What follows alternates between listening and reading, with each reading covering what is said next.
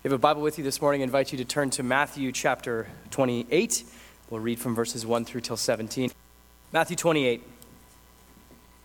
Now after the Sabbath, toward the dawn of the first day of the week, Mary Magdalene and the other Mary went to see the tomb. And behold, there was a great earthquake, for an angel of the Lord descended from heaven and came and rolled back the stone and sat on it. His appearance was like lightning, and his clothing white as snow. And for fear of him, the guards trembled and became like dead men. But the angel said to the women, "Do not be afraid, for I know that you seek Jesus, who was crucified. He's not here, for he has risen, as he said. Come, see the place where he lay.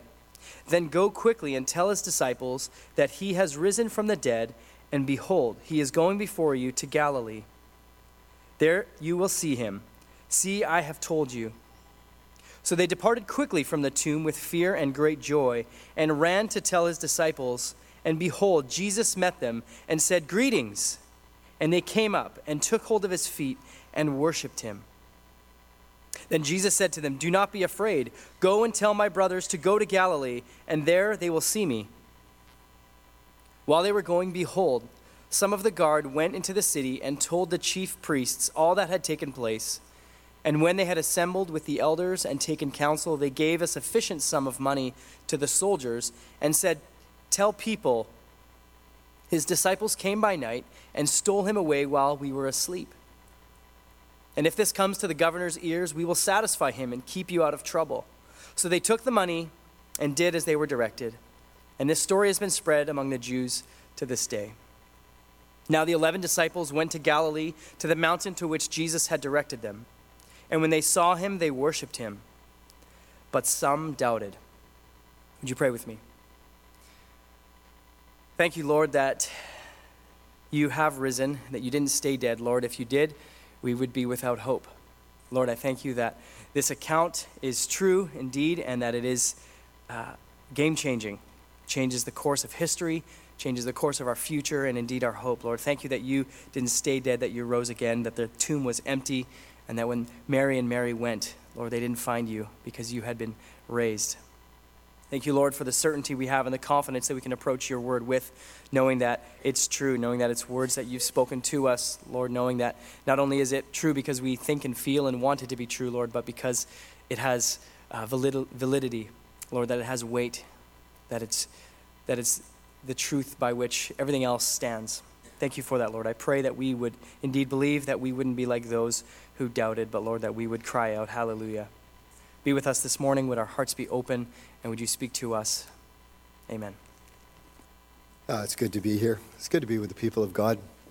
And this is Resurrection Sunday. It's a kind of, see, Barry would say, praise the Lord. Yeah, it's Resurrection Sunday. This is an incredible day that close to 2,000 years ago, it's a historical day where Jesus Christ was raised from the dead. The text tells us it was the first day of the week, which is Sunday. And all the four Gospels that we have before us, Matthew, Mark, Luke, and John, if you're familiar with your Bible, record the events of this resurrection day. And they all start on the morning of the first day of the week, which is Sunday. They variously begin the description of events around the rising of the sun. These are amazing accounts of our Lord because they're sort of like biographies in some ways. And they give us an account of his life with a real focus on the last 3 years of his life, and then a real focus on the last kind of few weeks of his life and his death and his resurrection. What I am so thankful for is that when you read the Gospels, you find that they don't end with the death of Jesus. If it was just a book about a human, it would be a book that would be written like no other book, like you and I would have, simply, oh, they lived and they did this, this, and this, and then they died. End of story. But one of the amazing things about the Gospel accounts and about the reality of life is that the Gospel accounts each add an extra chapter. And that extra chapter launches us actually into eternity. Because that extra chapter describes the resurrection of Jesus from the dead by the power of God. And those of us who put our trust in Christ as our Savior will also be raised from the dead, and so death will not be the end of our story. There's incredible power and hope that is bound up in the resurrection of Jesus Christ. And it is an eternal power and an eternal hope. As we come to the book of Matthew, all of the four writers give their perspective on the events around the resurrection of Jesus. And as you might expect, if you have four different people that are bringing together an account of something that happened, you are not going to get a uniformity.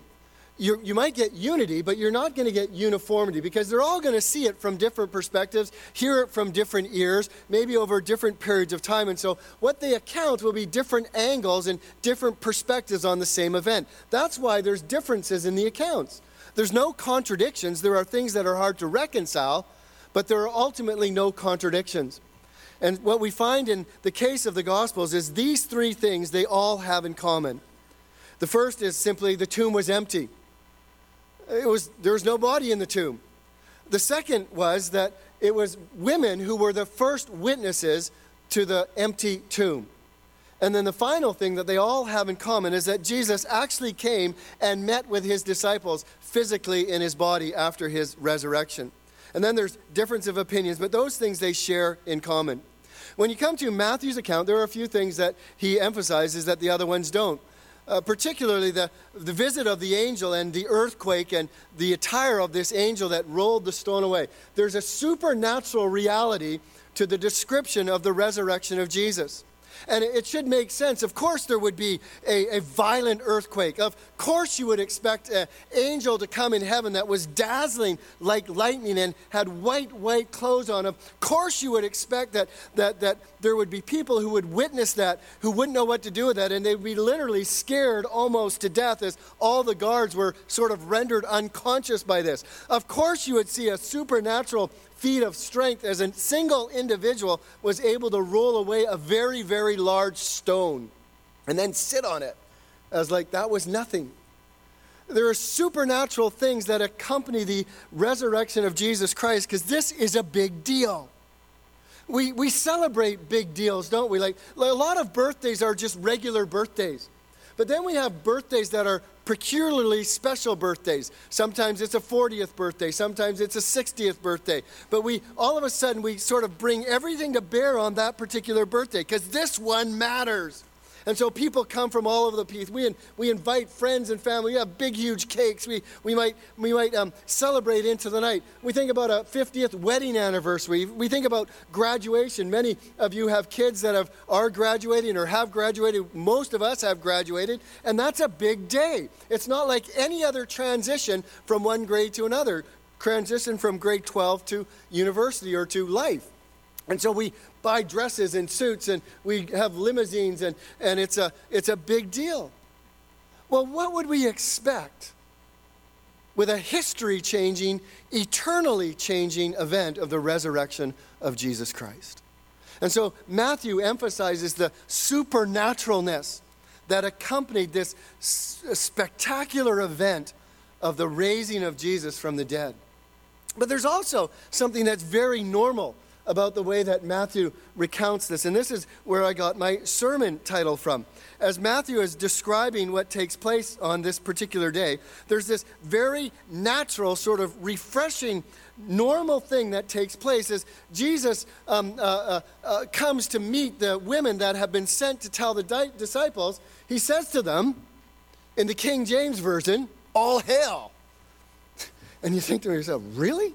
Like that's the way that he greeted them? All hail? And then some of them translate it, well, greetings. Well, one of the Bibles the Bible that I use in my devotions, and this is what struck me about 2 months ago, simply had this: good morning. I love that because there's something just natural. There's something supernatural, but there's something just personal and relational and familiar and calming about the fact that the risen Lord would meet the first witnesses with a simple good morning. And so Matthew adds a supernatural touch, and he adds a natural touch.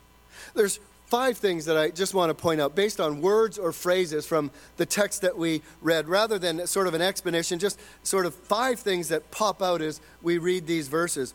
Well, the simple first one is simply the devotion that Jesus receives. This is kind of amazing when you think about it. Early in the morning, Matthew describes two Marys come to view the tomb. Days ago, they had watched Jesus be crucified and die on the cross, and it said they had been looking at this from a distance. And then they had been lingering, obviously, at the cross and the death of Jesus, because they watched as his body was taken down from the cross, and then they followed to the place where the body of Jesus was placed in a tomb, and a great stone was rolled across the entrance, and it says, and the two Marys were seated there facing the tomb. So when he was crucified, they just watched from a distance. After he had died and his body was taken down, they carried his body and they placed it in the tomb, and these two women simply just were seated there facing the tomb. And then we read in verse 1 of chapter 28 that as the ladies come on the first day of the week, early in the morning, they simply went to see the tomb. It's a remarkable phrase that we can so easily just brush over. But we need to just think about it for a minute. What could they do? Why did they show up? There's not anything really that they can do, because after all, they had seen Jesus be placed in a tomb. They had seen this massive stone be rolled over the tomb. And simply it says that they showed up. Likely they didn't have a lot of hope. As I have said, they had watched their Lord crucified. They had watched him buried, and now they have come back simply to see the tomb. As they look on the grave, I wonder what was going through their minds. I wonder if they had any hope inside of them. I wonder if in the midst of this, they're just saying to yourself, we just have to be faithful to him. We just have to show our devotion to the Lord. We have walked with him these number of years. We have heard him. We have served him. We have provided for his needs, and they just wanted to be faithful to him. They can't shut off their affection for him. They're just overflowing with compassion and sympathy to the one that they had adored in life, and now they just adore him in death. Isn't this a common reality of the day in which we live? We see this taking place on roadsides as there are crosses that are set up and flowers that are placed around those crosses. And sometimes you might drive by and you'll see one or two people just sitting there. They're just sitting there reflecting on the individual that had lost their life there. If you go to a cemetery, often you'll go into a cemetery and you'll see people that go there and they're lovingly tending a grave. They're sweeping off the headstone or the gravestone. They take fresh flowers and they put them in. They maybe take a pair of scissors, as my wife does sometimes when she goes and visits the tomb of her mom and dad, and she trims the grass around there. And it's just this loving act of devotion and affection for the person that has passed away. I think there's a measure of encouragement in here for us this morning. It's to remind us that sometimes, even though life can be dark, even though there seems to be little light that can shine on our way, even when there are times when it seems that our greatest hopes are shattered and we doesn't understand what's going on and we don't understand what's going on with our Lord, we can still demonstrate our devotion and our affection and our compassion for our Lord and Savior. They were devoted to Jesus. The second thing that we can see in here is the witnesses that Jesus uses. The witnesses that Jesus uses. Matthew leaves no doubt in his text, as the other writers do, that the first witnesses to the angel in the empty grave were women. And the words to them are, "Don't be afraid, go and tell the disciples." Certainly in the first century, this would have been really unexpected. Jewish contemporaries, we read as you go into the time, had little esteem for the testimony of women. Most would recognize, if you read about this time, that women, their testimony wasn't received or acceptable in a court of law. This was also codified in Roman law of the time, and in broader Mediterranean culture, the same took place. There was a limited confidence or trust in the testimony of women. You see, this is one of the reasons why I believe the story of Matthew, and I believe the accounts of the Gospels. Because think of this for a minute. If you were making up a story, or if you were trying to make a story a reasonable or acceptable to society around you, if you wanted to make your story have credibility, if you wanted to remove anybody's ability to undermine the story that you were making, if you were wanting to make a point, trying to prove a point, you would begin by using witnesses that everybody would look at and say, "I believe them." And yet Matthew states brilliantly the obvious. The first witnesses were women. He's not making up the story. He's just telling it like it is. The first witnesses of the empty tomb were women. And by the way, the testimony of women wasn't accepted in the culture of that day. Isn't it strange that when God wants to provide witnesses to this eternally significant event, the resurrection of his son, he not only chose the first people that showed up, but they also happened to be women whose witness in those days was not accepted. Not unlike the witness of shepherds. The witness of shepherds was not held viable in a court either, and yet they were the first witnesses to the birth of Jesus Christ. Jesus first commissions these women with declaring the gospel. I've been wrestling with this a little bit, or thinking it through. Wrestling, it's not the right word. But I was thinking about the witnesses that Jesus uses, and my head has been in 2 Kings for a little while for different reasons, and reflecting on the story of a young girl, a little girl, who happened to be a slave girl in a particular home. And she became a slave girl because a foreign king had sent the commander of his army into a raid into Israel. And in the midst of this raid, as they were pillaging the particular village that they were in Israel, they happened to snag this young girl, probably from her family, from everything familiar to them, and bring her back as part of the proceeds of war, if you want to put it that way. And so it must have been an incredibly terrifying thing. I can't imagine something more terrifying than a young girl being ripped out of her family, being ripped away from her culture, being taken from everything familiar to her, and placed in a strange home. And yet God was with this young girl. We know that because the home that she ended up in happened to be the home of the commander of the army that went and stole her from her own country. And one day, as her mistress is around the house, she had noticed that the mistress's husband had a skin disease, a really bad skin disease. And she says to her mistress, "If my master would go to the prophet who is in Samaria, he would cure him of his disease." I think, wow. Like, you could picture this little girl thinking, I'm going to do everything to ruin their lives. I'm going to spit in their soup. I'm going to, all these kinds of things that she could do to get back at them. And the thing in her head is, my God can heal my master, the one that stole me from my country. She had confidence in the power of her God to heal the skin disease of her master. The long and short of it was Naaman went to Israel.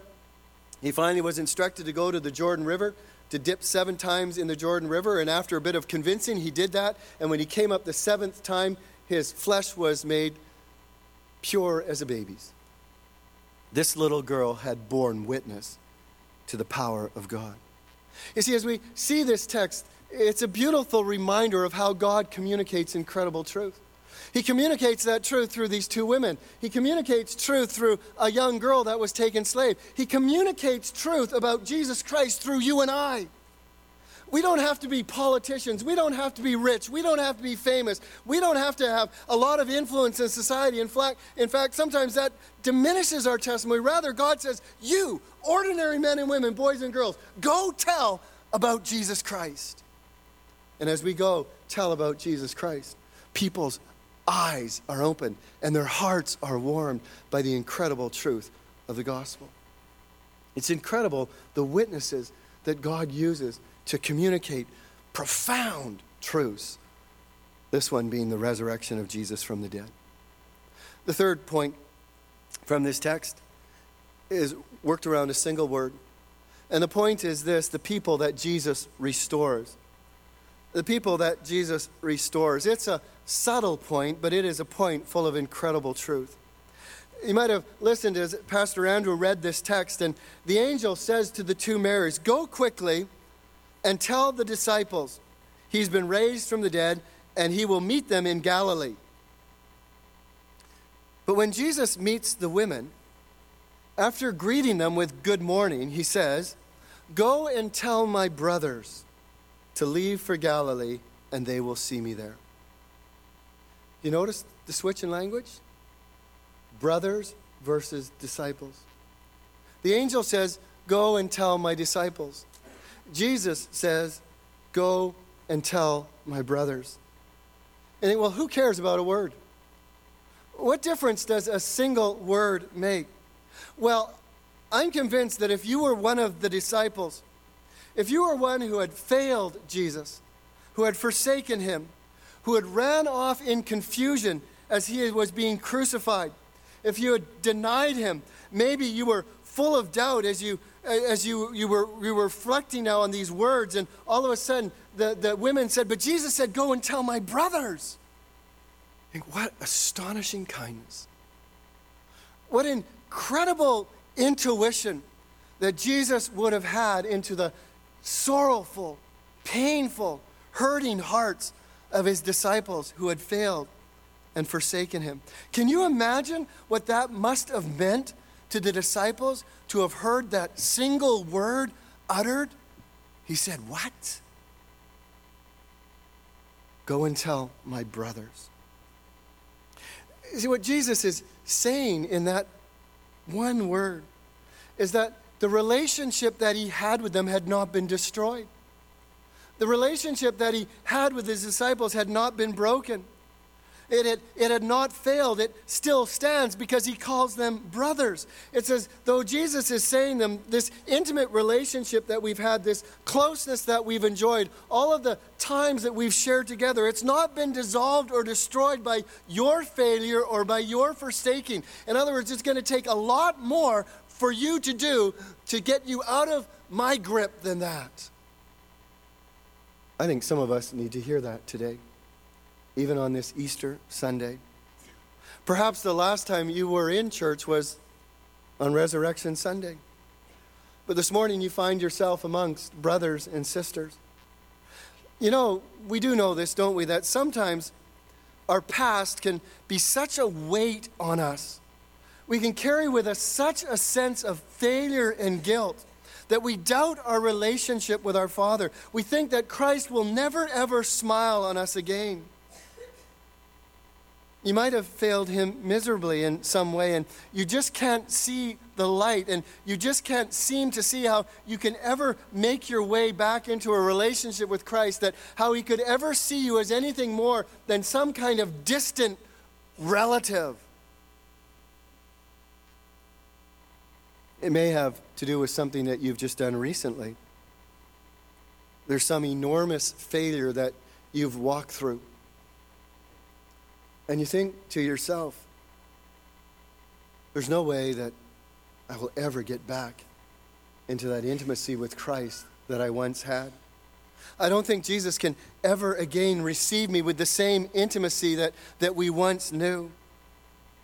Well, you may need to hear this morning that Jesus calls you a sister, or that Jesus calls you a brother, that it will take a lot more than your sin to dissolve the eternal covenant that Christ has secured with you by his shed blood on the cross and his resurrection from the dead.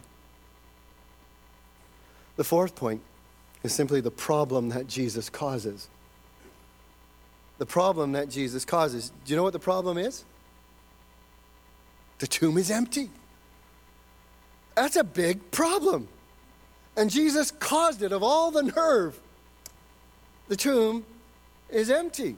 And immediately a cover-up begins. There's so many reasons why this could have begun to spin out of control. And it all starts with a simple fact that not one of the guards that was there had the guts or the courage to tell the truth.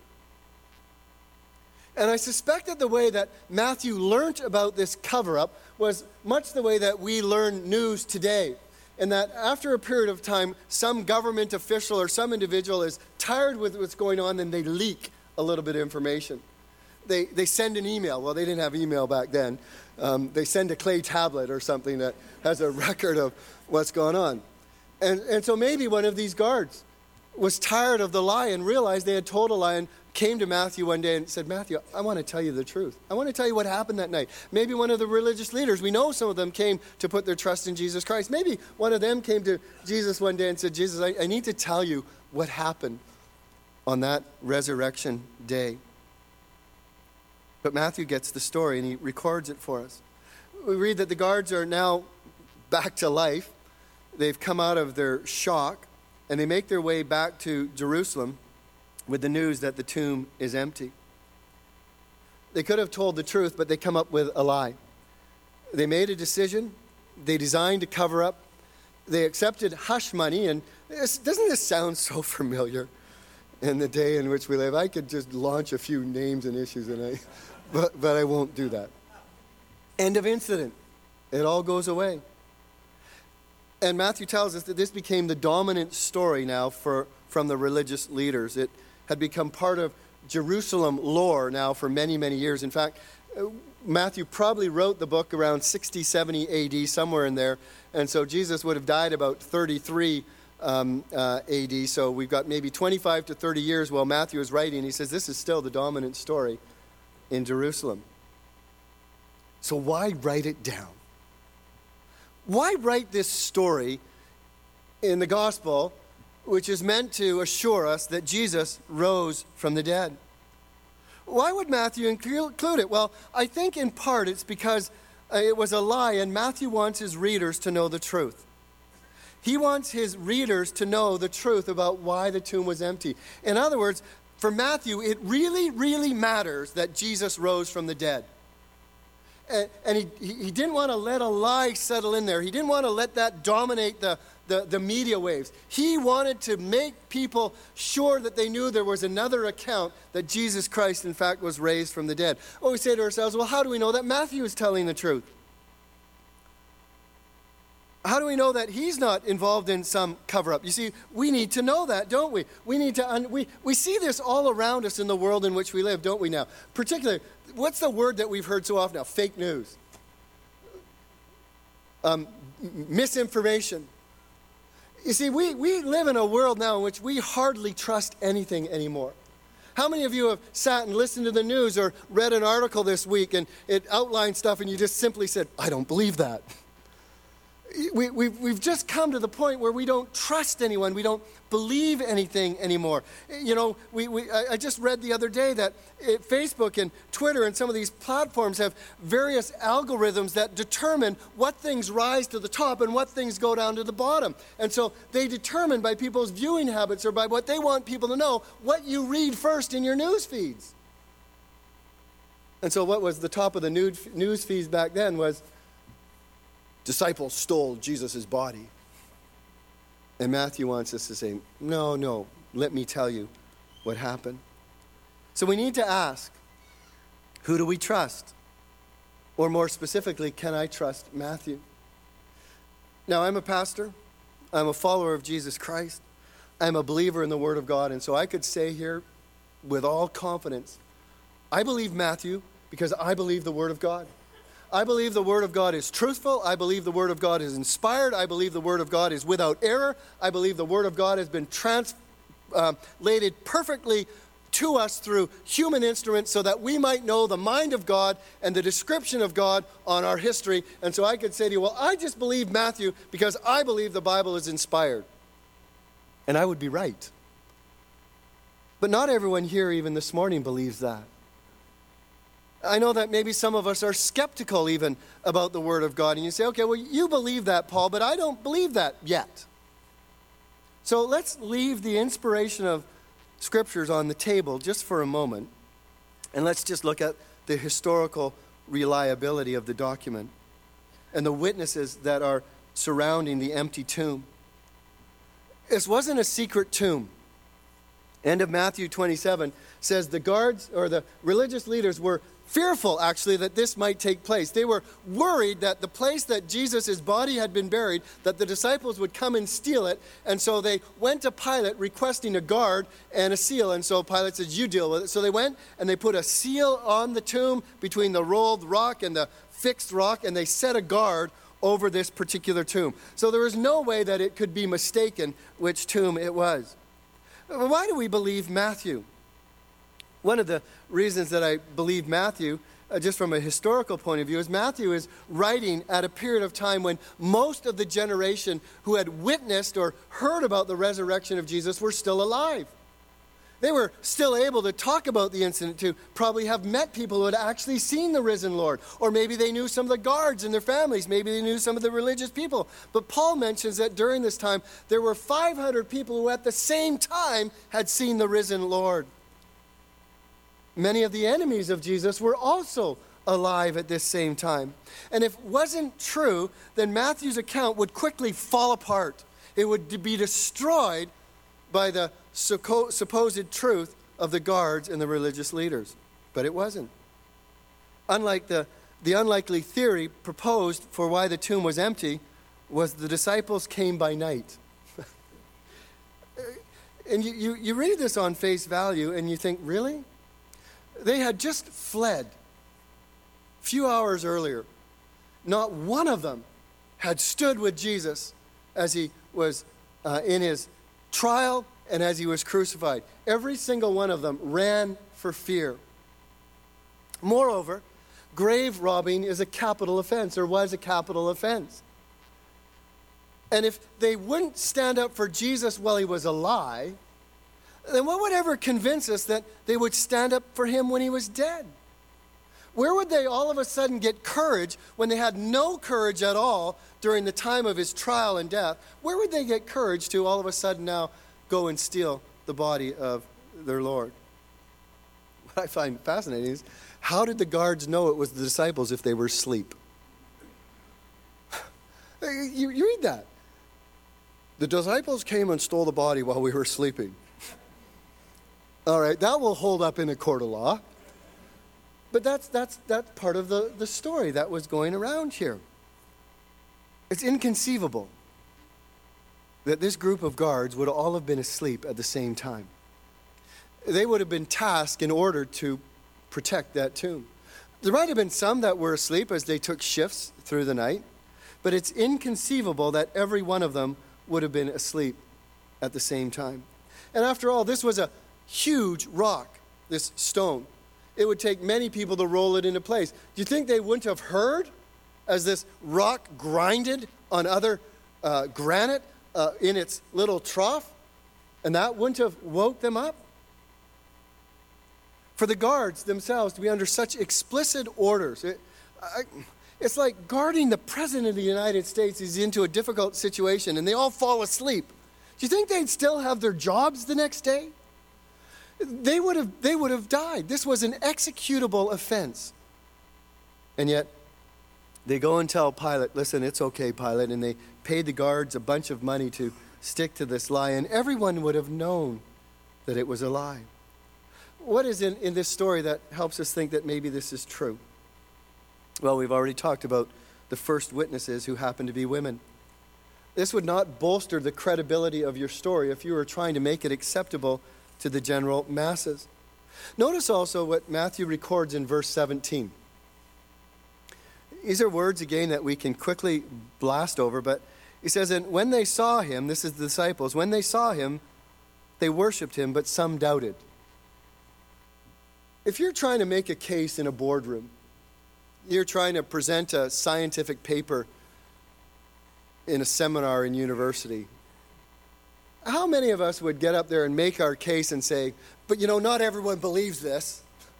There's a whole nother line of thinking over here, and we don't do that, do we?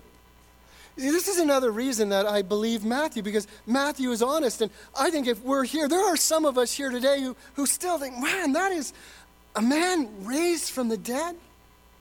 I can understand how some of you believe it, but it makes sense if you tell me that some of them doubted. It just adds credibility, I think, to Matthew's story. So Matthew will tell you that some people doubted that if it was really Jesus they saw. Matthew would tell you that, there's another story going around about why the tomb is empty.